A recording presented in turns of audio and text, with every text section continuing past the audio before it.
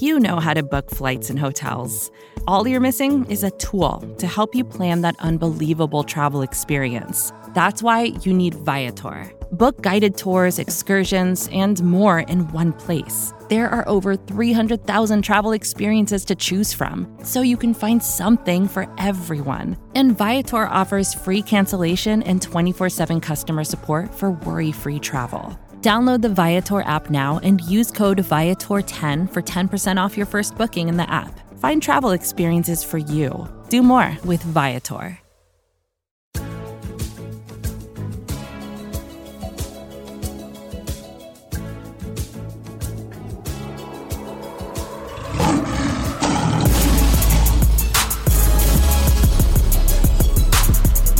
And welcome to the Pride of Detroit podcast, the POD cast, as we so cleverly call it. My name's Jeremy Reisman. I'm the managing editor. I'm the interim coach of this podcast. With me, we have a couple special guests, guys that aren't normally on the podcast, and a first timer. If you're watching on our Twitch stream, you already know who that is. If you're not, stay tuned. First, coming from our Pride Detroit staff, not a first timer, a several timer, and one of our favorite guests to have. Kent Lee Platty is with us at MathBomb. Kent, how are we doing tonight? Fantastic. Glad to be on as always. And our very special guest, our first timer, I have a whole big intro because his resume is very, very big. He's the managing editor of Browns Wire. He's the managing editor of Lions Wire. He writes for Real GM. And if you're on the west side of the state, you also hear him quite often on, is it 90? Oh, I forgot. 97.1? That's not it. 96.1. 96.1. No, 97.1 doesn't like me so much. 96.1 is where it's at. Well, yes. Some of us kind of feel the same way about them. Jeff Risdon is with us. Jeff, how are we doing tonight? Thank you so much for having me. You know, I honest to God, I did not get that it was the POD podcast until like a month ago. It just dawned on me that was so cleverly named. So props to you for doing that, and props to me for not getting it. I appreciate the compliment, but it's horrible when people try to search it. So people just search podcast. You can't really find it. Well, it's kind of a case of being too clever for your own good. But we stick with it because we like to feel good about ourselves. Anyways, on the show today, we got Jeff here for the first segment. He's going to talk all about the Senior Bowl experience. He just got back from it. Has a whole, he's been to the Senior Bowl several times before, so he's got a nice kind of different look at it than I think some other people, especially since he also comes from a Lions background. Then Kent and I are going to try to be optimistic about this team. Our second segment, we're going to go through the reasons why you should be optimistic about the Lions in 2020, because it's been quite negative since the season ended, and understandably so, especially when you see guys, former Lions in the Super Bowl, former Lions GMs in the Super Bowl, all sorts of that stuff. We're going to try to be optimistic. But first, really, really quick, the reason this podcast is coming out a day late, obviously the passing of Kobe Bryant. Just want to address that at the top really quick.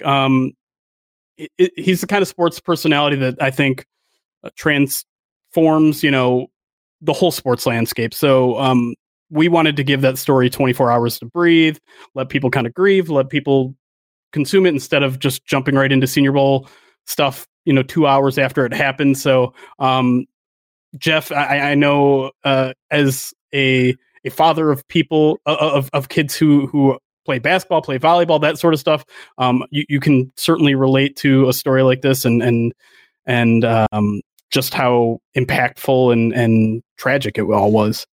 Yeah, this was the first weekend where I hadn't been at an AAU tournament with one of my kids. I have a 14-year-old son and an 11-year-old daughter. They're both very avid basketball players. And the AAU basketball travel hoops thing, which is what they were going to, is such a community. It's a family. It's an ever-changing family because you're on different teams from year to year. But you see the same kids over and over again. You see the same parents over and over again. Whether, I'm here in the Grand Rapids area, but, we're going to Clarkston in a couple weeks. We're going to Novi. We're going to Fort Wayne. We're going to Indianapolis. We go to Chicago. You see the same people all over the place. And to think that some of those people wouldn't be there is shocking to me. What if it was my daughter's teammate? It was really rough from that standpoint. I saw it more from the losing Gigi angle, honestly, than I did from losing Kobe. Kobe was obviously a huge. Just I'm a little older, so I was more of the MJ era, but I definitely appreciated what Kobe did for a long time. My line with him was I never liked him, but I always loved him. I didn't like him. I didn't like the Lakers, but man, he was so talented and so strong-willed, and he constantly worked at his game, constantly got better, and that's something that you have to envy. Yeah, and I think that's kind of how I took it too. Just because I'm not the hugest basketball fan, and I never really took a side on the LeBron or MJ or Kobe debates or any sort of the things like that. The things that had always made me admire him is one, that work ethic that everyone talks about, that crazy work ethic, getting up at 3 a.m., doing 3 workouts before 10 a.m., that sort of stuff. And then his work as a parent, which is obvious anytime you see him on screen with one of his daughters. And so, yeah, it was definitely a tragic moment for all sports, and one that soon won't be forgotten. And you could see, during the Pro Bowl, the players who were just learning of this are throwing up celebrations in honor of him. And that just goes to speak how wide-spanning his impact was in all sports. And with that, we're going to move on. We're going to talk some Senior Bowl because we do have Jeff here. We want to get to that. We don't want to spend the whole thing talking about Kobe, because there are probably people that can speak higher on this, that know a lot more about him as a person than we do. We're just kind of admirers and all that sort of stuff. So let's get to the Senior Bowl, Jeff. As I was mentioning, you've been there plenty of times.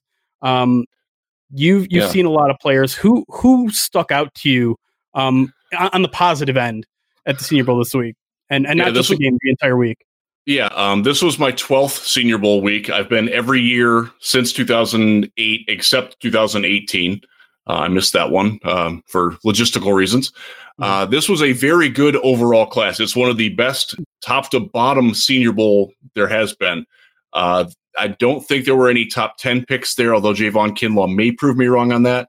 But I would say more than half of day 2 of the draft was in Mobile this year. The 2nd and 3rd round, 4th round. Then I think there's going to be a little bit of a gap. Then I think you're going to see a lot of guys from the 6th and the 7th round there as well. Some of the lower guys. I got to start with Kinlaw. He was phenomenal. He only practiced one full practice and 1 half practice. He did enough. He's a monster. He's as close to Gerald McCoy as I can recall a player being. And we know McCoy, and there's going to be the argument that went with Sue and McCoy back in 2010 when they went 2 and 3 between him and Derek Brown. And they are different. They are different enough that some teams are going to prefer Kinlaw. Some teams are going to prefer Brown. Kinlaw is so disruptive with his size. He's so polished with his hands. He's an attack dog. And Brown isn't that as much. And from a Lions purpose, I tend to think that they're going to want to go with Brown a little bit more. But Kinlaw was his introductory press conference that he gave, and I stood there holding the camera and watching it, was phenomenal. It's one of the most heartfelt player things. This is a guy who gets it. This is a guy you want to root for, absolutely. And so he captivated the crowd there. He did enough. He didn't need to practice playing the game anymore. He solidified himself as a surefire stud. So I was very impressed with him. Other guys who stood out. I'm glad you brought up him and Brown, because I was going to ask you that my opinion of those two has been that Kinlaw is the guy that they need, but Brown's the guy they're going to want. And that's you very kind of well stated. You kind of echoed that. It just seems like everything that Derek Brown does is the type of things that Matt Patricia and his staff have wanted in an interior lineman, but they really need a player like Javon Kinlaw who can penetrate up the middle and provide that disruption on the inside of a pocket. That's the type of player that they need. But I feel like they're just going to want Brown more. Yeah, I kind of get that impression as well. And Kinlaw has a little bit of an injury history that will concern them. He explained it away pretty well as a byproduct of weight loss. He got up to 347 pounds and dropped to 305 very, very quickly. And some of that took a toll on his soft tissue. But we'll get into the medicals once we get to Indianapolis. God, like 4 weeks from now. Oh, it never stops. Never stops. Not once. Draft season. Once. No, it doesn't. Yeah. I always get to a Pacers game when I go to the Combines. That's fun. And if you're there, we'll go. It'll be fun. Okay. I might take you up on that. I haven't decided yet if I'm going yet, but no. It's an easy drive. It's much easier than getting to Mobile, Alabama. Yes. Trust me. Absolutely. How about else? Anyone else kind of make an impression on the positive side? I'll tell you, and Michigan fans aren't going to want to hear it, but Josh Uche was the best pass rusher there. Okay. And it was stunning how polished he was and how adaptable he was. Everything they asked him to do, they asked him to loop outside around a stunt, no problem. They asked him to win inside, no problem. They asked him to blow up a screen, to play out in space, to cover tight ends. Yeah. No problem. Why didn't he do that in Michigan? Right. What was missing at Michigan that wasn't in Alabama? Because he looked like a guy who can start right away in the Devon Kennard role. He's not as big. You're gonna have the same question though that we had with Winovich last year. Is where do you slot him draft wise? Because like you mentioned, he wasn't that disruptive when he played for Michigan, but we saw him in first round mocks today from the Draft Network. I think it was Trey's the one that he came out with had him in the first round. I don't know that he's a first round prospect on tape, but you have a Senior Bowl that good. You tick that many boxes. He's a good combine away from jumping that far up.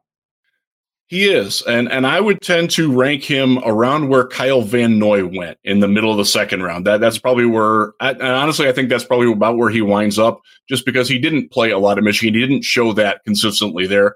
Some of that was his usage. Some of that is finding the right usage for him in the NFL too. He could be a Van Noy type player, kind of a jack, but also a guy who can. He'd have to gain a little bit of weight to play with a hand in the dirt, but there will be defenses that will ask him to do that at times. He reminds me, he came in like 240, 241 or something like that. Yeah, 241. Right? He does have 33.5-inch arms. He has big hands. He's strong. He's clearly strong enough to handle that.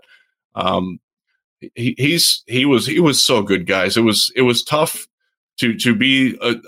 I'm not a Michigan fan, but I get lumped with them because I'm from Michigan. So everybody's like, why didn't he play so much in Michigan? I'm like, I don't know.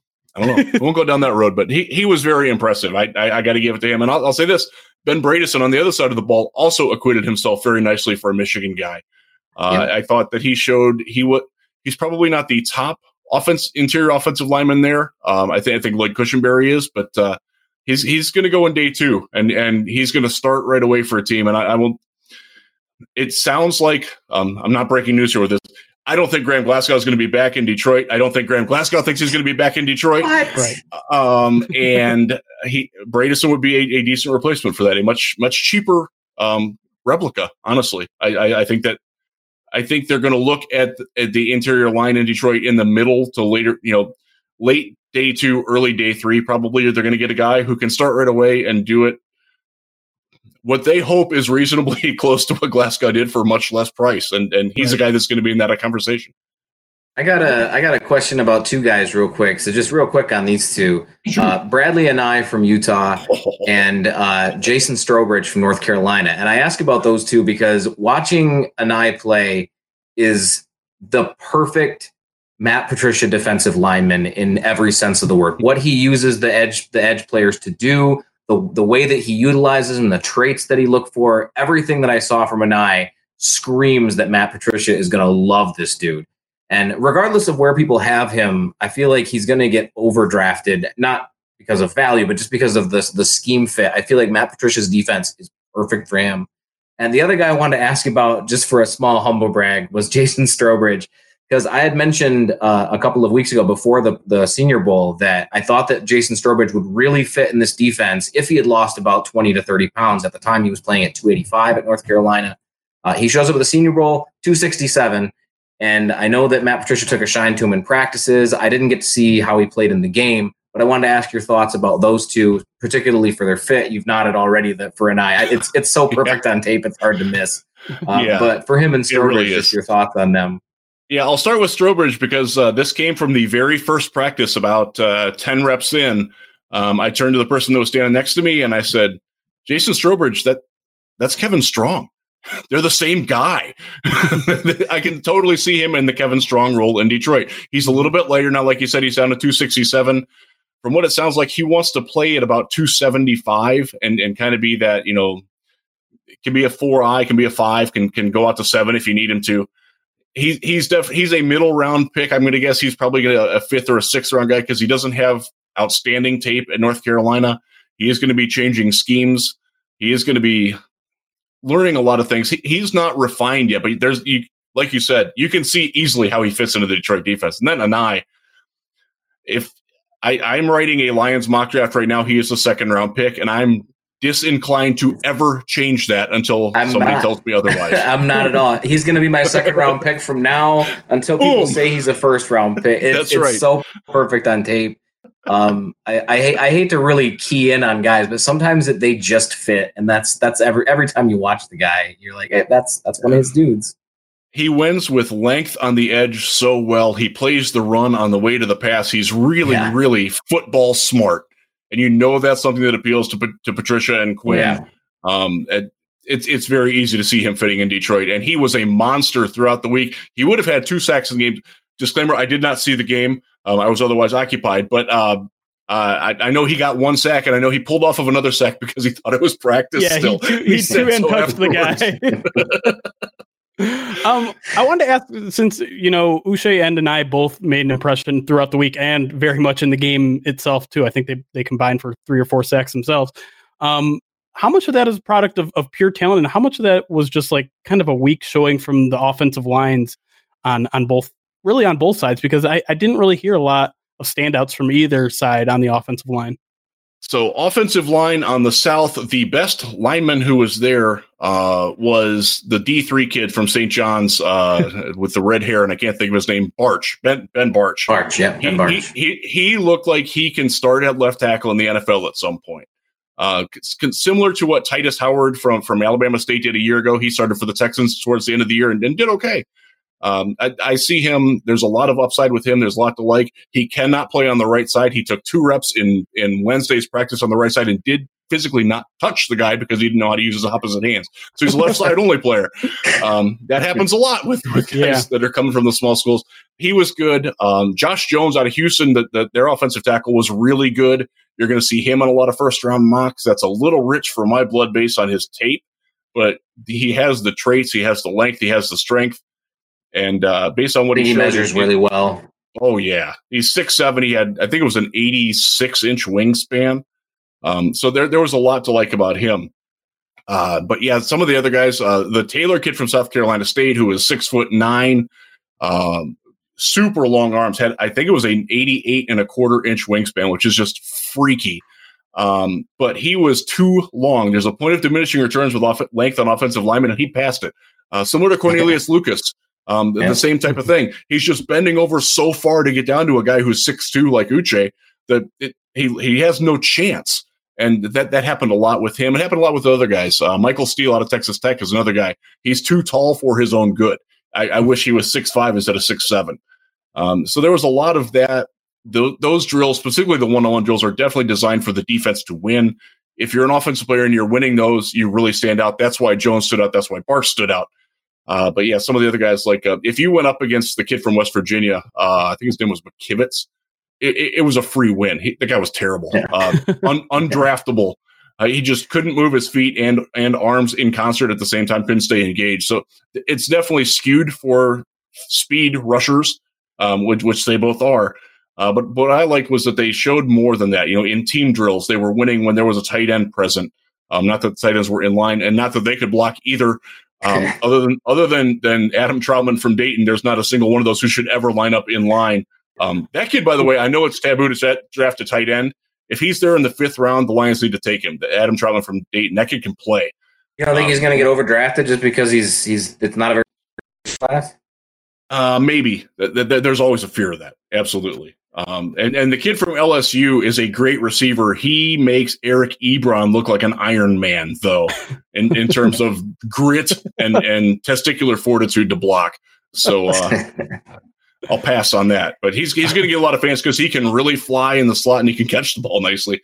But he's a wide receiver masquerading as a tight end.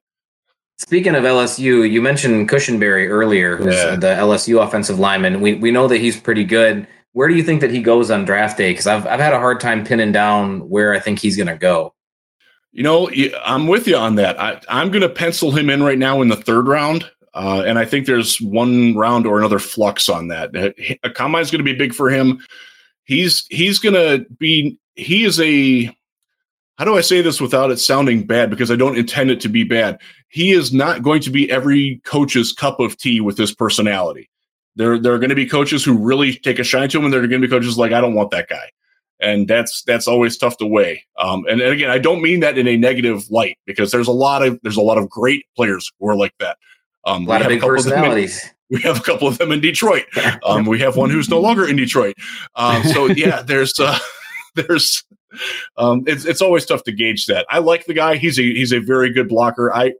I will rank him. I'm not done grading yet, but I would guess he's going to be a 2nd or 3rd round grade from me.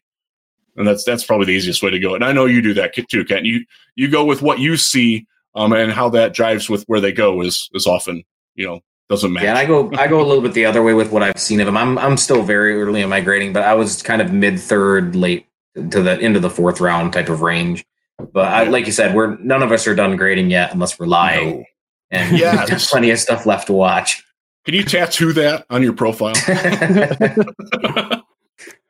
So we mentioned Bradley Anae as a guy that might be a really good fit in Detroit. Did you get a sense of anyone else that you thought maybe the Lions that fell in love with this weekend? Because obviously it's a big week for the Lions themselves in terms of their personal evaluation and getting to know these guys. In terms of personality or fit, or even if you got a little bit of inside source, is there any other guys you saw there that was like, they're going to fall in love, they're going to be a match made in heaven? We were told Monday when we were setting up, and I was with a competing podcast, great guys, Detroit Lions podcast. Please give them a listen. They're great. We were on Radio Row this week, and we got tipped off from somebody in the Lions building who told us to really pay attention to the wide receivers on the North squad, which they coached. There were 2 of them who really fit what they need. Remember, they do not have a slot receiver right now. Danny Amendola is not a Detroit Lion anymore. He is a free agent. Would they like to have him back? Yes, I do think they'd like to have him back. Would he like to come back? I don't know. I tend to think he's going to go into ring horse status and go where he has a better chance of winning. And suffice to say, Detroit is not at the top of the list of Super Bowl contenders at this moment. They're 3-12-1 last year. I do think, honestly, I'll get that in a minute. So KJ Hill from Ohio State is a great fit. He's a guy that's similar to Terry McLaurin a year ago. He came to the Senior Bowl as a guy who had a rep of being, okay, maybe a 4th or 5th round guy. He didn't catch a great deal of balls, but Ohio State sprays the ball to everybody. They have smart quarterbacks there that find the open man. It's not necessarily predetermined reads like at a lot of other schools where wide receivers will get very inflated catch rate statistics and volume statistics because everybody else sucks. He doesn't have that problem at Ohio State. So he ran very good routes. He's explosive. He's really good after the catch. He showed a willingness to block, which was very nice. So I think he's somebody. James Prochet from SMU, though, is the guy that I think they're going to really like. Kent's going crazy. I love it, buddy. His Raz is going to suck, but I love that. Yeah, he is quicker than fast, and not necessarily fast. And I'm not sure he's even going to post elite quickness, but the guy, his route running, his footwork, the way he sets things up with his heads, with his shoulders, is beautiful to watch. He gets open. He catches the ball. He is used to running. Most of his production came on very quick, short throws thrown by a quarterback who does not understand that every pass can't be thrown at full volume at SMU. He caught lasers on 5-yard slants all the time. Guess who throws those really well? Matt Stafford. And his ability to make catches that don't make any damn sense just blew me away. Because, like you said, he catches a lot of slants. He catches a lot of the typical easy slot receiver stuff. And he catches them like you should if you're wide open. And he does. He has no problem catching those. But his highlight catches for a little guy make no sense. One of the first highlight reels that I watched to him, he caught a pass over the back of one of his defenders. That's the type of stuff you see from guys that are like 6'5" with big, long, viney arms and stuff. And it wasn't like it was a one-time thing. He caught like 15 of those while he was at college. It was ridiculous. He makes a ton of catches that don't make any sense. He doesn't get as much separation as I'd like to see for a guy his size. I already said I don't think he's going to measure very well at all. I was comparing him athletically to Greg Dortch, came out of Wake Forest last year, didn't measure very well. Did have good agility drills, but his speed was below average, and a lot of his other metrics were pretty poor. I don't think Prochet is going to measure well at all. I don't care. And I'm the guy who always cares about that. I love watching him on That's your tape. brand, Kent. That is my brand. I'm going against my own brand to stand James Prochet. I love him. Watching Danny Amendola this year, and I was a huge critic of Danny Amendola coming into Detroit. I didn't think he was going to have the impact that he had. But if you want to replace that with a young player who can make those type of plays and then some, you want James Prochet on your team. And I was hoping that you were going to mention, when you said you had a couple of guys, I was like, James Prochet, mention him so I can stand this guy. I'm excited for him. Not so much excited for his combine. I'll I'm with you on that. I'll give you one other North wide receiver. That's Denzel Mims out of Baylor. Oh, yeah. We talked to Robert Prince, the wide receivers coach, both on the record and off the record. Mims came up more than any other receiver. When we talked to Matt Patricia, he mentioned Mims specifically among about 5 other names that he mentioned of players that he really cared for on his team. Doesn't mean that they're going to draft him, but he's a guy he fits the Bob Quinn stereotype of wide receiver in that he doesn't necessarily get a lot of separation, but he's very physical. He can make contested catches. He runs tough routes. He blocks. He competes. He's smart. He can run a variety of things on the outside. He can go across the middle. He's not shy about it.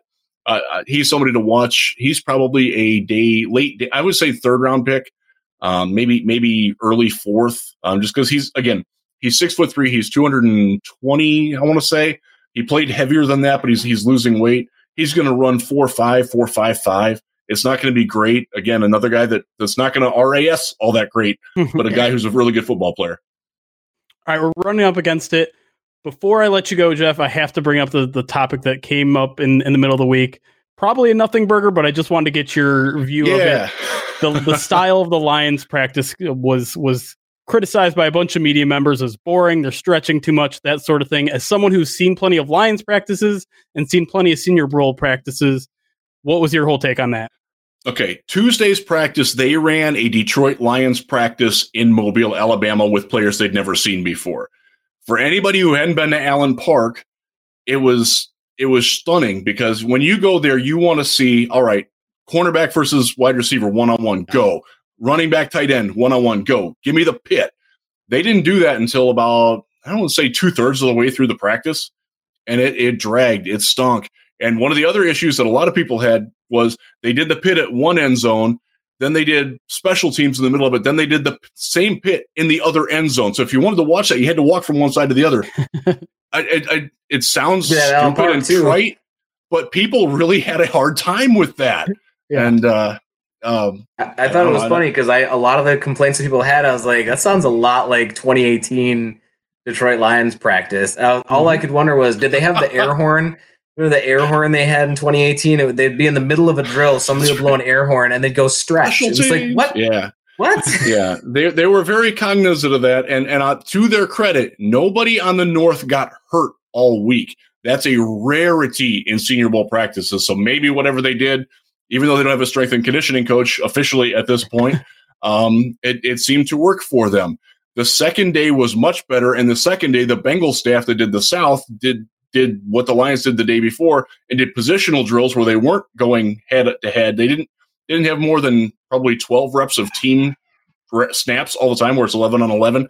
So they wound up getting the bulk of it. And their punter, by the way, was shanking balls left and right. So it made their punt their thing. They actually went to instead of using the punter, they used the jug shooter thing, which was just so by the end of the week, I think those things had calmed down. And I think people realized it was what the Lions do. The Lions, the impression I got from talking to people who were employed by the Detroit Lions is that they wanted to see how the players handled the Detroit Lions practice. That's right. One of the advantages of being the coaching staff there. Yeah. I am certainly not going to fault them for taking advantage of that. Right. I think the criticism got exaggerated. I actually had words with somebody from the Draft Network, and those guys are my friends. I like those guys a lot, but I had words with them like, hey, look at some of the. I've been to better Senior Bowl practices, that's for sure. I've been to much worse. The ones that Hugh Jackson and the Browns ran were a joke. Oh God, yeah. I remember those. There was the Tony Sperano and the Jets had them one year, and it was dreadful. It was awful. Some of it was the fact that their quarterbacks were awful, but my God, there have been much worse coaches than there. But compared through the prism, people loved Gus Bradley's Jaguars practices. How'd that work out for Gus Bradley and the Jaguars? Exactly. And they were there 2 years in a row. All right, Jeff. We got 10 extra minutes out of you, so I appreciate you sticking around. Well, thank you. I appreciate that. I'm glad you rescheduled. I appreciated that you did. As you know, this was a very difficult week for me. I was going through a lot of interesting stuff in the personal life, so I appreciated the break myself, and it was right to do it for Kobe. And thanks for having me on for the first time. Of course, you're welcome back anytime. I will come back anytime you let me know. Yeah, and why don't you take a moment to pimp your stuff? Where can people, if they enjoy what they heard, where can they reach you? Sure, you can find me at the Lions Wire. I'm the managing editor. I work with Eric Schlitt very closely there. He also is. I think I'm technically his boss, but we don't treat it that way at all, which is good for both of us. So we got a ton of stuff there. If you care about the Cleveland Browns and want to see a more poorly run organization than the Detroit Lions, I would suggest you follow the Cleveland Browns and their antics at Browns Wire, where they have hired their coach before they hired their GM, and their owner listens to homeless guys bumming him for a cigarette and, hey, pick Johnny Manziel in the first round. Okay, I will. He's a complete dipshit, and he is why I love Martha Ford, because it could be a hell of a lot worse. Trust me on this, folks. You can also find I do more broad NFL and NFL draft specifically at Real GM. I'm a little behind on what I post there, but I will have a bunch of stuff coming up there. I do big boards for every position. I do mock drafts, notes, news, nuggets that I get throughout that. And a lot of my Combine stuff will be on that as well. And I will be at the Combine. I hope to see one of you there. If not, I will see you guys sometime at Allen Park in the near future. Absolutely, Jeff. You're amazing. Jeff. Thanks again for your time. Appreciate it. Thanks, guys. All right, when we come back, we are going to be optimistic about the Lions. We're going to try our hardest to drink the Kool-Aid. We'll see if we can get it done. So stick around. We'll be right back.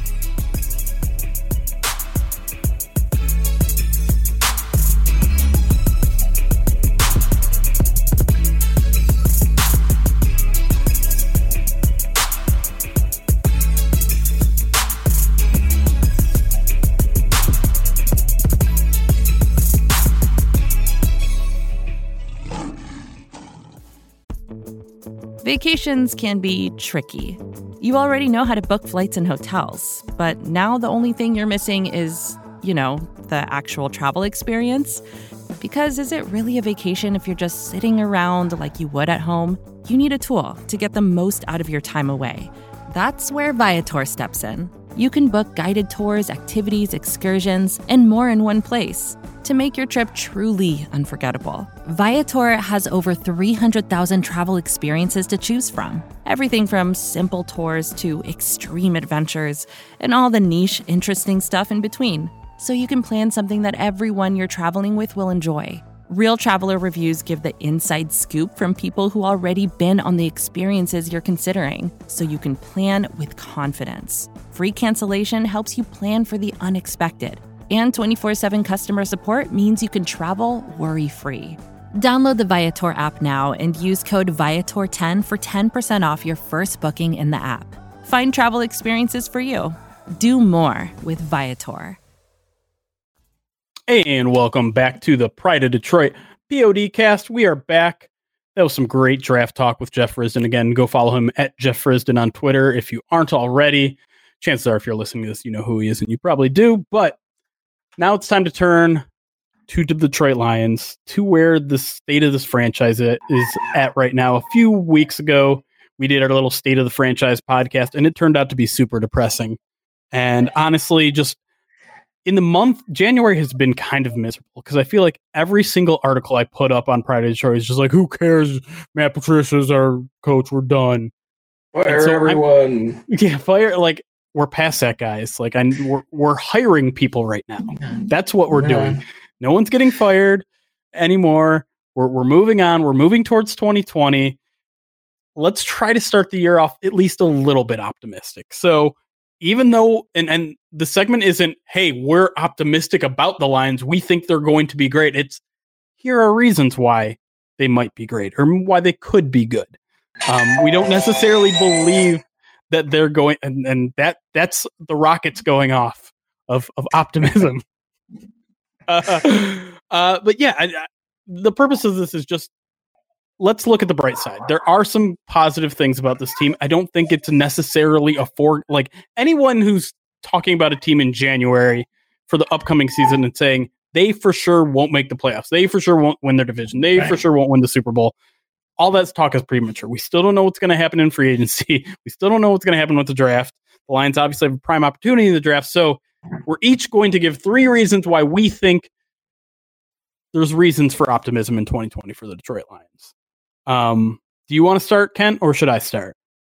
Yeah, I can kick us off. All right, one of the easiest reasons to look at the Detroit Lions and be optimistic about it was how efficient the offense was thematically. Not just the personnel that were in it, but from a thematic standpoint, how well the offense did for the Detroit Lions.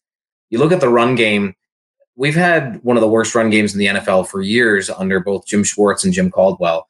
And then we get Darrell Bevell, and suddenly that's not the case anymore. And it was this year with injuries in the interior of the offensive line, injury at tackle, several injuries at running back. Kerryon Johnson missed most of the year. The Detroit Lions were rushing out former 7th-round picks from other teams and undrafted free agents as starters. I forget the exact numbers, like 5 or 6 different guys started games for the Detroit Lions at running back this year, and they still found success running the ball. Was it, Raheem Mostert in the postseason efficiency running the ball? No, it wasn't. But it was efficient, and the offense was able to continue to move and actually threaten to run the football well during games.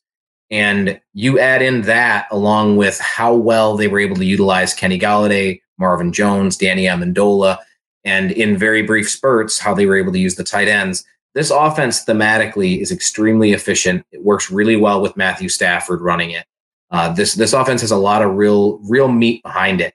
And there is some risk that some of those things don't really pan out. We've mentioned Graham Glasgow before, potentially probably leaving in free agency.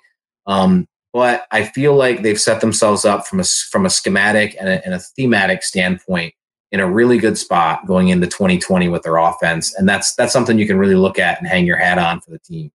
Yeah, and that's going to kind of lead right into my number one, which is kind of the same thing. It's Matthew Stafford and just his fit in this offense, how it seems to be a great fit with him and Darrell Bevell. And I think you bring up a really good point with the running game. And the running game really kind of came into its own almost because it had to in the second half of the season, more so than I think in the first half of the season.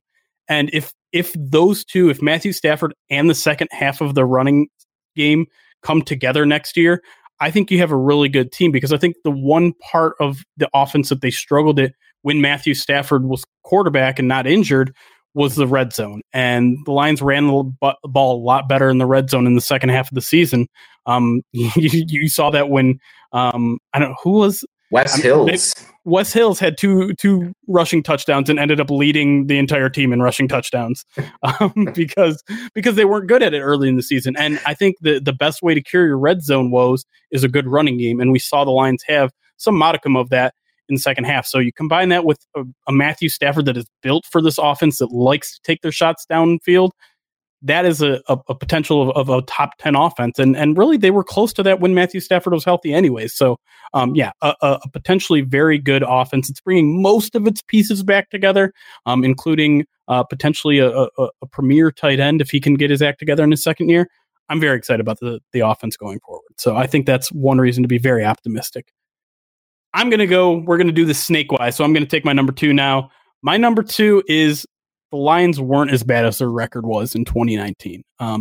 The common line that I like to throw out there was they weren't as good as their record was when Jim Caldwell was coach, and they aren't as bad as their record is when under Matt Patricia. And I mean, there are plenty of stats I could throw out there to shows evidence. They're leading in 14 of 16 games. This is via Bill Barnwell of ESPN. They were 2-4-1 when they held a lead with 15 minutes to go. So entering the fourth quarter with a lead, they were 2-4-1. The rest of the league, 198-33. Yikes. Another one from Bill Barnwell. They lost or tied 3 games in which they were winning with 1 minute to go. I mean, you look at any sort of things like this, it's all about regression to the mean. Like, we like to get caught up sometimes and say this quarterback's really good at comebacks. This team's really good at comebacks. This team's really bad at blowing leads. The real truth is a lot of that is random. A lot of them is luck. A lot of, one flag can disrupt an entire drive, an entire game. Like an illegal hands to the face penalty or something like that. That's just a weird random example that I threw out, not from any personal experience or anything. But point being is the Lions were on the bad side of luck. They were probably closer to like a 6-10, 7-9 team than they were a 3-12-1 team. And so the rise to become a playoff team isn't really, in my mind, from a 3-12-1 team to a 10-6 team or whatever it takes. This team is talented enough and was playing talented enough to be at the level of a 6-10, 7-9 team. And so for them to really progress to be able to win 10, 11 games next year, it's not that big of a jump, in my opinion.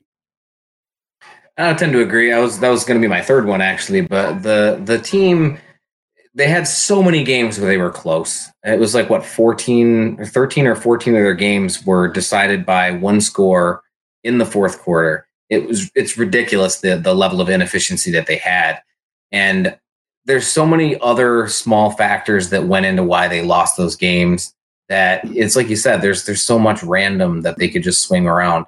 It's not so much a reason to be optimistic as it is a reason to not be pessimistic, because there's so many things that went wrong that it can't possibly go. The luck doesn't work that way. We can't possibly have that many things go wrong again. But I feel like the Lions were in a really good place, despite a lot of the problems that they had with keeping their players healthy and keeping everything organized. They made a few organizational decisions, the offensive line rotation that could have contributed to it, that, just little things that you turn that around a little bit and suddenly we're looking at a completely different team. And it's like you said, there's so many random things that there's no way that this team can be that bad. Just mathematically speaking, and that's my thing, mathematically speaking, it's extremely unlikely that this team is as bad in 2020 as it was in 2019, based on nothing other than math. Not even looking at any actual football stuff, just math. Right. We've got a good chance here. Nobody wants to hear that. Everybody wants to hear the actual good stuff, which will lead me into my third one, which is looking at the actual defense. This defense was clearly the weakness of this team in 2019. I don't know that it's going to be a strength in 2020. But when you really start to break down how this defense worked and you start to look at the individual pieces in this defense, it tells a completely different story than what the record did and what the stats did. Trey Flowers was the big free agent acquisition in 2019. He played phenomenally. You can say what you want about how many sacks he had. You can argue about how he struggled to start the year. He was coming off of surgery, and he did struggle the first couple of games coming out of the gate. But as the year went on, he got better and better, and that did not stop. By the end of the year, he was playing better than he was at the beginning of the year, and you could track that from week to week, how much better he was getting as the season went on. He was comfortable in the defense. He ran things well, and not for a single moment in a single snap did that guy stop working despite the score. He was fighting every single snap. He's a really good player. He sets a very good example for the rest of the team. And it isn't just Trey Flowers. Justin Coleman started out the year really strong and then struggled down the stretch. But whenever there was a pass rush, Justin Coleman did his job very well. The issue with the team as a whole was that they didn't develop any kind of a pass rush. I know people were really mad about the 3-man rush thing that they did, and how awful the 3-man rush is. There are teams in the NFL that use 3-man rush almost exclusively, more often than the Lions do, or close to as often, and they find success because they're able to get a pass rush, or they have a stronger secondary that can afford to rush fewer pass rushers. The Lions weren't able to hold that down. They didn't have a strong enough pass rush to be able to do that kind of scheme throughout the year. They did well against mobile quarterbacks in the beginning of the year because they were able to do it, and their coverage was able to hold. But they couldn't later on in the year. They couldn't sustain that. And then the pass rush, it had a few moments where it flashed, but for the most part, it was terrible all year. They don't really have any premier pass rushers outside of Trey Flowers, and you can't just have a one-man wrecking crew out there. You got to have somebody giving him some help. But that brings into why you should be optimistic about it. It's not that hard to fix to the point where it gives a significant boost to the defense. You had one more viable pass rushing option, And suddenly your linebackers have a bit more of a free rush. They don't have to sit there and try to cover tight ends and wide receivers in the slot. Your slot corner that did do well when there was a pass rush, he's got a little bit less time. He has to worry about somebody breaking free. You free up so much more just by providing one more pass rusher to give Trey Flowers some help. Whether that's an interior pass rusher that can keep the pocket collapsed and flush quarterbacks out to him, or it's another edge rusher to put a little bit of the pressure off of him and make life uncomfortable for the quarterback in the pocket. You can add one more pass rusher, it significantly impacts the defense. You add a linebacker that doesn't make as many mistakes as Jared Davis and Christian Jones. This defense has a lot fewer weaknesses than it had before, not just adding strengths. One of the best things about Jelani Tavai in 2019 wasn't that he was extremely great as a pass rusher. He was great in coverage because he wasn't either of those things. But what he did do really well was not screw up. And you bring up it. I joked about it quite a bit throughout the year, but Jelani Tavai didn't make a lot of mistakes. He started out the year missing quite a few tackles and making those mistakes, but he's a rookie. You're going to have some of that. But that got cleaned up pretty quick, and you didn't see him missing his assignments. You didn't see him taking the wrong gap. Yeah. Maybe you were getting the guys were getting a couple of yards runs, but it's a lot better to have a guy get a couple of yards than a lot of yards. And Jelani Tavai did a really good job of that.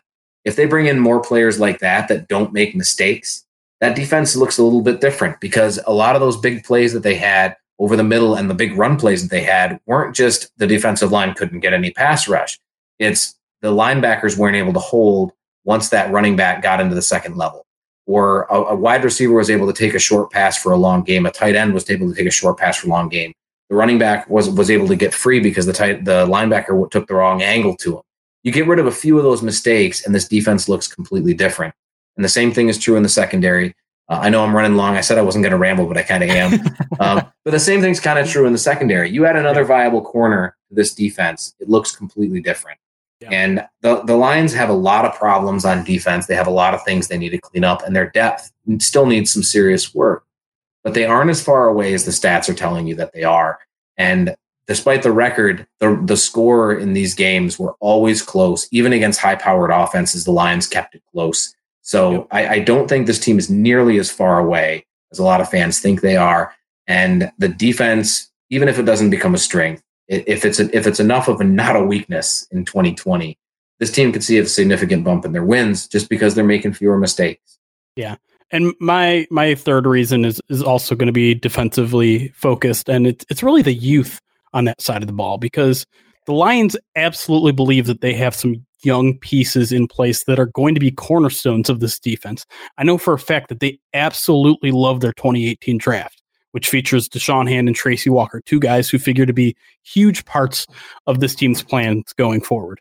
You throw in some of their free agent acquisitions from last year. Trey Flowers is only 26. Justin Coleman is only 26. Jared Davis, love him or hate him, he's only 25.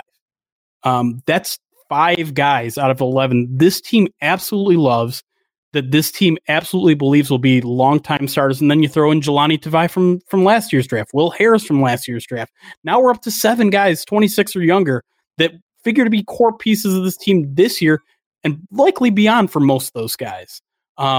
Whether you truly believe in those guys or not, this team does. This team wants those pieces to be part of their overall scheme, and we've seen their scheme work. We know it didn't work last year.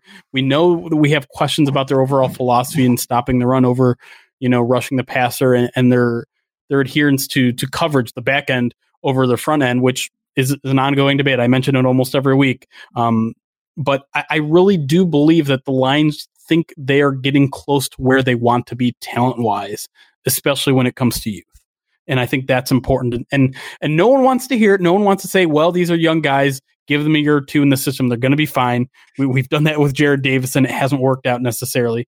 But I do think the Lions think they're close in that sense. I do think they think another year with Jelani Tavai, another year with Will Harris, Tracy Walker becoming he made a great transformation from year 1 to year 2, but now his transformation from year 2 to year 3 is becoming a leader, because now Glover Quinn's gone. Now Quandre Diggs is gone. That's his secondary room now. And so that's another big step that they're expecting him to take. And by all means, he's already started to make that transformation. We saw his relationship with the media take a huge step. He was a really nervous, kind of quiet guy his rookie year. very outstated and bold and confident in his second year. And I think the Lions knew that. And I think that probably played a little bit part into the Quandre Diggs trade, because they expect him to be that emotional leader and hopefully, physical and good player out there on the field too. But I think this team thinks they have a good, we heard them say it specifically. They think they have a good foundation. And in terms of young, strong players, there is a little bit of a foundation on defense, even if, the results were really bad last year. Yeah, and covering the draft as much as I do, it's really neat to see how much more you can see the fit for players in this year versus last year coming off of 2018. Mm-hmm. I mentioned Bradley and I when we were talking to Jeff and a couple of the other guys. There are guys out there in this draft that are perfect fits for the defense, not just guys that are like, oh, this is the type of guy that they like. Right. I mentioned Jason Strobridge. Jason Strobridge is a guy that they would like. He has the same type of traits that they generally tend to look for, but you're talking about a mid-round pick. Bradley and I is a guy that fits in this defense. He has the ability to be disruptive in a role that we already know how it works in this defense. We're not looking at elements just as thematic concepts anymore. We're looking at them as actual roles that we can define and find players that fit them. And sometimes it's a little testy. I know people don't really like the way that Matt Patricia uses his linebackers. They look at a guy like Justin Simmons and they see this super athletic, versatile player who can move all over the defense. That's not the kind of guy that Matt Patricia has tended to like. It's not that Justin Simmons isn't any good. He's very good, but it's just not the type of role that he's used his linebackers for. He already has Jared Davis to do his blitzing. He has Tracy Walker to do a lot of the box stuff that Justin Simmons would do. But it's not the type of guy that he likes. But then you see how he used Jelani Tavai, and you say, oh, well, he just likes big, slow guys. No, he likes big guys with range who don't make mistakes. He likes guys that are long and can use their body to plug up holes and cover multiple gaps. And you start looking at linebackers in the draft and trying to find the guys that can do that. And it becomes a little bit more clear once you start seeing how this defense actually works, the type of people that they need to fill those holes. Even when we saw it not work in 2019, we can still see the type of guys that would make this defense work.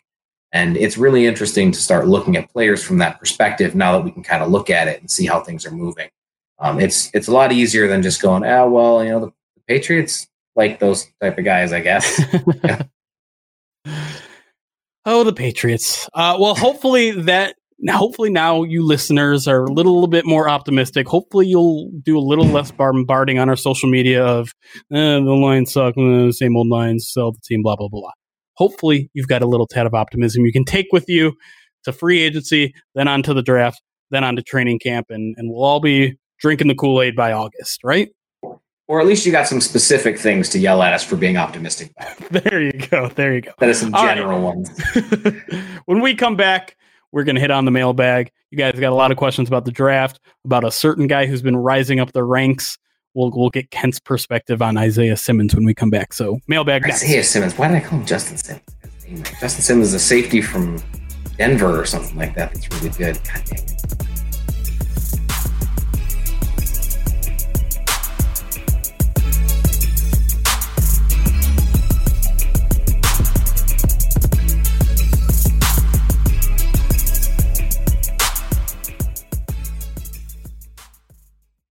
Mail time. Mail time. Mail time. Mail time. The mail's here. Here's the mail. It never fails. It makes me want to wag my tail. When it comes, I want to wail. Mailbag. Hashtag AskPOD. If you ever have a question for us that you want us to answer, you need our expertise. You need us to give us settle a debate. We'll settle a debate between you and your friends, whether anything's a sandwich or a soup or a cereal. We always love tackling that sort of stuff, or any sort of Lions questions you have.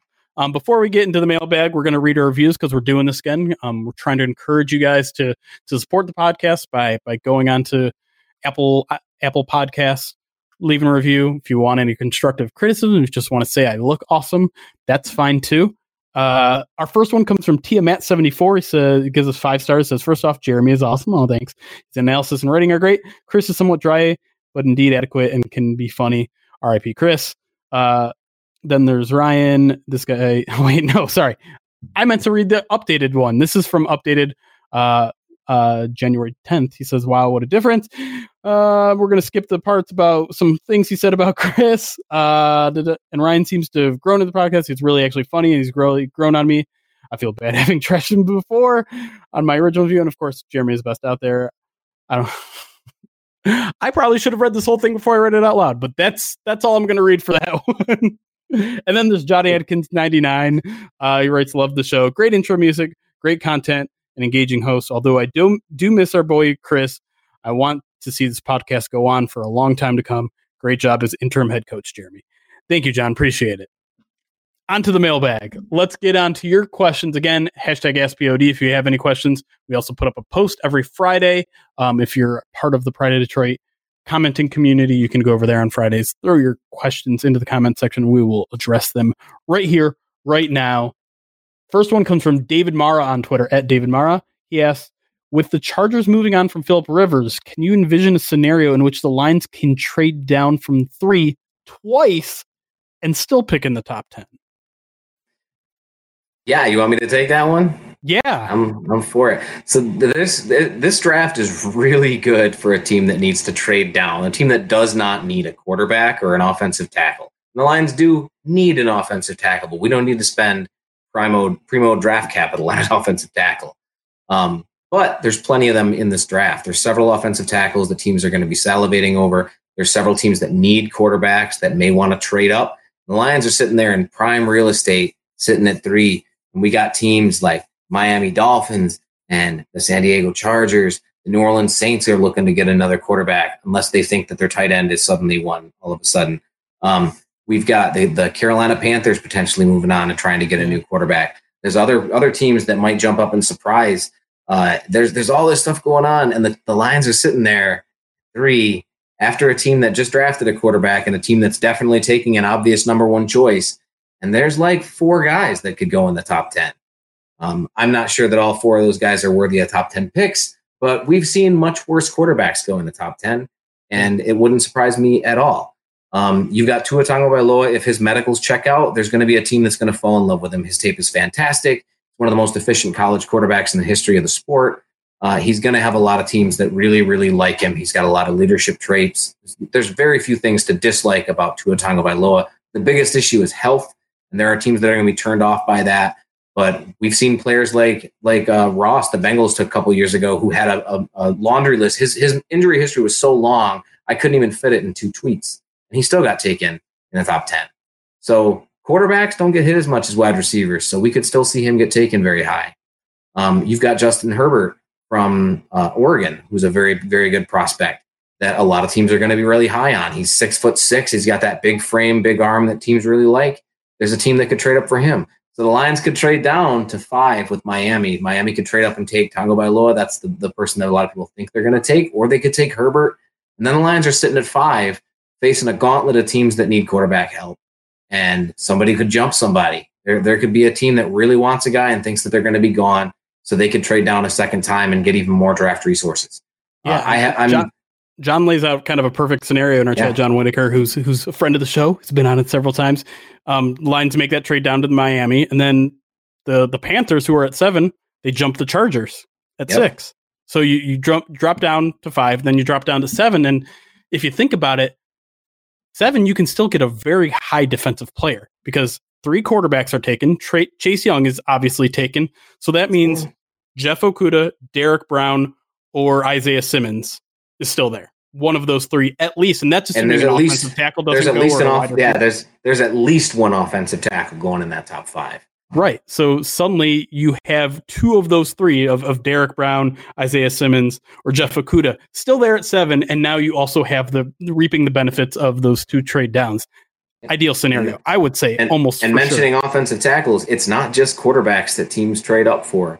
True. And when you have a strong offensive tackle draft like we got in this one, teams love their blindside protectors, man. There's always that chance that somebody tries to jump up in front of one of them teams to get that tackle because they're worried that somebody's going to try to jump one of the quarterback needy teams to go get that tackle to try to keep them off the board. So there's plenty of space to move down, and it's the perfect draft, strength-wise, to move down. I'd be very surprised at this point if the Lions did take a player at 3. Yeah, I'm I don't want it to happen, kind of. I mean, if obviously the Chase Young exception is there, but I think Asterisk. Yeah, exactly. I mentioned Isaiah Simmons, and I mentioned it before the break. Jared Heatley at Heatley Jared on Twitter asked, why don't you believe Isaiah Simmons is a fit for the Lions? If they do draft him, how do you imagine he is used in the defensive scheme? Isaiah Simmons, since I screwed up his name earlier. Yes. Isaiah Simmons is a very good player, and a lot of people that follow me on Twitter probably think I hate the guy. I don't. He's a fantastic player. He does a lot of things really well. He's a very good coverage player. He's good at rushing the passer as a blitzer.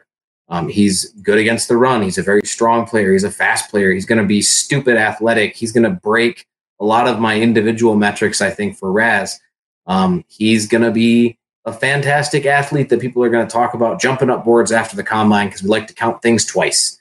But he's versatile. He's got that versatile tag that we keep talking about with the Detroit Lions and Matt Patricia in particular. The thing about Isaiah Simmons, though, is that he's not the type of versatile player that Matt Patricia has favored. He prefers big, lengthy linebackers who can play as pass rushers on the edge and blitz. Isaiah Simmons can blitz, and he does have good length, but he's only about 220 to 230 pounds. He might get up to 240 before the combine. I don't think he plays at that. I think he plays around 230 when he gets into the NFL. And that's not the type of player that Matt Patricia has favored at his linebacker spots. It's not the same level of player, but you look at how he used Jalen Reeves-Maybin and Miles Killebrew. Those guys are smaller linebacker, bigger safety type of guys. He had no use for him in this defense. Yeah. When he had healthy Christian Jones and Jared Davis and Jelani Tavai, he had no use for Jalen Reeves-Maybin on the field. Miles Killebrew couldn't find anywhere on the field. Those type of roles that people envision Isaiah Simmons doing, Matt Patricia didn't use the players that he had that had shown skill in those areas as role players. So if he can't find a job for a role player, what's he going to do with a full-time guy at that spot? I don't think anything. If you look at Isaiah Simmons as a safety that plays some linebacker, you fall into what they see with Tracy Walker. Tracy Walker does a lot of those things really well. I don't see the point in taking back-to-back third-round safeties that you expect to start and then drafting a guy like Isaiah Simmons really high. And that's only basing it on the talent level of Isaiah Simmons. It's not even looking into the positional value, which is just not that great for an off-ball linebacker. Even if you think he can do all of those things, he can't do all of them at the same time. He's not as valuable. He's not an edge rusher. Yeah. He doesn't provide the value in a pass rush that you get from a premier edge rusher, or even a role or a specific type of edge rusher like AJ Espinosa from Iowa, who has a much more defined type of role in this defense. I don't think a guy that can blitz well provides the same level of value that a guy like Espinosa does, who can do that run defense on the edge, play the role that Romeo Okwara was expected to play and kind of fell off a lot this year. But that's more valuable than a guy who can blitz really well. A coverage linebacker is fantastic, but Matt Patricia doesn't seem to value that trait all that much. He likes to use his safeties in that manner. So it's just a matter of finding the fit with the players that they have already on the roster and what the direction that this defense is taking. And it isn't really a clean fit for me. I feel like he would be wasted in the role that he would play in this defense. And that's where value comes in. Even if he is this premier unicorn type of player, if you have other players that are going to do the things that he does, then you're wasting them or you're wasting him. And there's no value in that. I agree completely. I don't have anything more to add. I don't know what I could add. I think you nailed it with him. All right. We're going to move on to a different question. We've had a lot of draft talk. I need some sort of palate cleanser because it's still too early to talk the draft for me. Critical Perspective asks, what's your favorite comfort food when you're sick? And I think this was inspired by my my food poisoning last week. That caused me to fall behind on everything last week. I'll jump in on this one because when it's flu, you don't really feel like eating anything other than liquids. So one of my favorite foods of all time, I think would fit under this category, lobster bisque. Lobster bisque is so good in general, and I was craving it like crazy when I was sick. But then also, oddly enough, like ice cream. And I know you're not supposed to have dairy at all when you're sick. It's one of the worst things you can have. But I think something about like the hot and cold and like the soothingness of the cold after the hot, because I was kind of running hot and cold when I was sick too. Like sometimes I was really hot, sometimes I was really cold. So if I was really cold, eat some lobster bisque. If I'm feeling a little hot, like some mint chocolate chip ice cream. It's beautiful. And it's funny that you mentioned both of those things because mine is tomato bisque. I like my bisque when I'm not feeling too well either. I just like tomato bisque because you can eat toast. You can dip your toast in the tomato bisque and it's delicious. And oddly, for mine is a drink, but I drink a lot of tea. And when I'm not feeling too well, I usually put milk in my tea. I actually mentioned that to a friend of mine at work. He's from Scotland. And I mentioned to him how my kids thought I was an alien when I put milk in my tea. Because like I said, we drink a lot of tea. And they thought it was the craziest thing they'd ever seen. And he was like, you mean like the rest of the civilized world? But I drink milk with tea when I don't feel really well. And again, you're not really supposed to drink to have a lot of dairy when you're not feeling well. But it's always made my stomach calm down. So it works for me. So screw you, internet. Screw you, WebMD. We're going to drink all the dairy we can. Here's a perfect question for you, Ken. Spartan Tide in our comment section asks, let's play a game of Would You Rather. Would you rather draft a player that is raw but super athletic, or take a technically sound player with a lower athletic ceiling? I'm a math guy. I'm taking the athlete 10 times out of 10. You're looking at kind of counter yourself all podcast. So I thought maybe I'd catch you on an off day here. But if we're looking at it with no context, there's no real context with it. I'm going to play the numbers. The number of lower tier athletes with good tape that succeed is lower than the number of great athletes with good or even below average tape but are considered high tier prospects that did well. It's just numbers, and it's a significant enough difference at most positions that it's not even too much of an argument with me. Now, if you're talking about center, you already know this. If we're talking about center, I don't care about their athletic traits at all. I'm taking the guy with the best tape, regardless of what their athletic metrics are. But that's only that one position. Every other position, I'm paying attention to the athletic traits and how that translates, because you're not looking at just whether they were good in college or whether they're good. You think they're going to be good in the pros. You're looking at what type of skills, what type of traits they have that translate. And athletic ability is the easiest one to find a use for in the pros. And your hit rate is way higher. So that's the way I'm going to go. Pretty boring answer for people that know me. The expected answer, but I had to know just to be sure. That's what we're talking about James Crochet. Maybe let it slide a little bit for him. Myth2RY from our comment section asks, what is your favorite or the best draft game simulator? So he's got Walk the Mock, the Draft Network's mock draft machine, Fanspeak, which is a really popular one, then firstpick.com, which I don't even know of. I personally don't use any of these because I feel like mock drafting is a huge waste of time, but I imagine you probably do. And I'm also curious as to what chat says. So chat, give me your answers while Ken gives me his answer. So I've used 3 of the 4. I haven't used firstpick.com. I'll have to look at that one.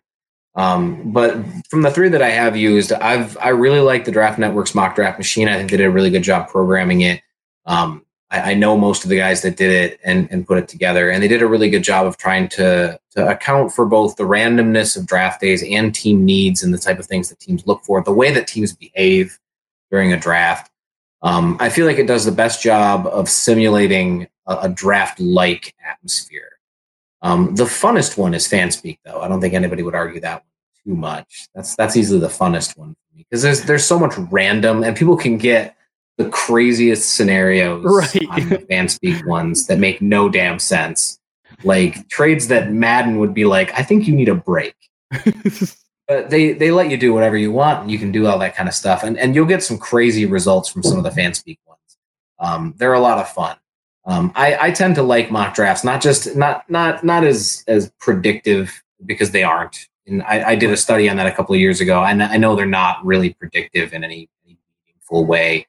But they're a lot of fun, and they provide you some good intellectual conversation. You can make a discussion with would this player go this high? Should this player go this high? When you're engaging people on social media, mock drafts are just a great way to open up conversations on multiple players at the same time, because you're going to get the guys that hate guys that think you picked them way too high, the guys that love guys who think you picked them way too low every draft. We often joke that there is no good draft that people like. It has to be hated by almost everyone, or it's not a good mock draft. You're right in that they are a good conversation starter. I would debate you on the point of intellectual conversations, but that's for another podcast to discuss. I would much rather just play with the playoff machine and try to figure out a way for the Lions to make the 2019 playoffs, even though they've already passed. That's just me. All right, let's close it out with a question. We'll go right back to the draft from Restore the Roar on Twitter. He asks, thoughts on taking J.K. Dobbins in the second round? I love J.K. Dobbins. I think he's a fantastic running back. I don't think we should take him in the second round. I don't think they will address the running back on the first 2 days of the draft. I know a lot of people are viewing it as a need, and I've talked about it as a need before because the Lions have some serious health problems at running back. They have two of the most injury-prone running backs in the NFL on their roster currently in Kerryon Johnson and Bo Scarborough. They lost Wes Hills to injury. What was the other undrafted guy they lost early? Blanking on his name. They went through so many. Yeah, they went through so many, but they lost a lot of guys to injury. It's difficult to be confident of a running back room when you have so many health problems. But I don't think they're going to value running backs that high with Darrell Bevell in the room. You saw them bring in Bo Scarborough off the bench, and he was immediately productive. You saw them bring in Wes Hills off the bench, and he got 2 touchdowns in one game. The team just doesn't seem to value running back all that much. They value the running game. They value keeping the guys moving and making sure that defenses are kept honest. But the running back position doesn't seem to be too valuable to them. They seem to be able to just throw guys in there and find some kind of production. I think that continues. I think the guys that they're going to look at are going to be 4-year starters, guys with a lot of mileage on them, guys that have shown that they can stay durable. I know people like to point out how many college touches the guys have as if it's some kind of big negative because they've got so many miles on them. They're already worn down. Right. I think the Lions are going to start paying attention to the medical aspect of the running backs more than anything else. They've taken enough risks and they've seen how badly it can bite them 2 years running. I don't think they do that again. I think they look for a running back that's more durable, a guy that can last. And I think I brought up a couple of those guys during the Senior Bowl prep up and the Shrine Bowl. Guys like Keyshawn Vaughn out of Vanderbilt, guys that have shown a little bit more durability the last couple of years. I think that's what they're going to look for. And I think they're going to do that in probably the 4th or 5th round. Yeah. And that's, to me, it's just a philosophical thing. I don't like taking a running back in the top 2 rounds unless they're absolutely can't miss. And durability is almost the most important thing to me these days, just because, as you said, it's one of the most injury prone positions, period. They certainly take a lot of contact and they don't last long. You don't see a lot of teams hanging with running backs beyond a first contract. So you need to get as much productivity as possible in the first 4 years. And the Lions took a risk and taking Kerryon Johnson in the second round. I wasn't a fan of trading up in the second round when it happened. As much as I love Kerryon Johnson as a prospect in it himself, I was philosophically against the pick that early, especially when it came with a trade up. I'm just as against pretty much anyone you can throw into the conversation taking a running back this early, especially with the other needs on this team. I agree that running back is a need, but like you also said, they did okay with a bunch of guys they pulled off the street. And I'm okay with doing that as a strategy or taking a day 3 guy. I just don't think it makes sense to take Jake. I think they should just ask Frank Ragnow who he wants. Who do you want running behind you, Frank? Sure. Take them. I'm down for that too. All right, Ken. Thanks for all the amazing information. Thanks for all the conversation. You brought the intelligent conversation, that's for sure. Ken, where can the people find you? I am always available on Twitter at MathBomb. That's the only social media platform that I'm even on anymore. So you can find me at MathBomb on Twitter. I'm available all the time on there. My website is almost completely launched, so you'll be able to head over to relativeathleticscores.com very shortly to view any RAS cards that you want. You can still download the application there. But the site's not fully functional. It's a week or two away yet, but you can head over there and take a look if you want to. So yeah, hit me up. He also writes for this website called Pride of Detroit. Oh yeah, those guys. A podcast that They're you've pretty been cool. listening to. And we appreciate you listening to it. And I think we're going to try to do a Super Bowl preview podcast in the middle of the week because that's coming up. I don't know if you guys have heard about this, but there's a Super Bowl coming up. We'll have all that and more every Sunday, 8 p.m.? 8 p.m. We do this on Twitch. Obviously, we had a kick down the road this week, but if you want to watch us live, you want to see our pretty faces, you want to interact with us on the chat, head to twitch.tv/Pride of Detroit. You can set notifications so that every time we go live, if we have to change our schedule in the middle of the week, you'll get notifications when we go live and all that fun stuff. You get to support us too by being part of our community. And we always love the people in our community. So until next time, thank you for joining us. We'll see you Bay Star side.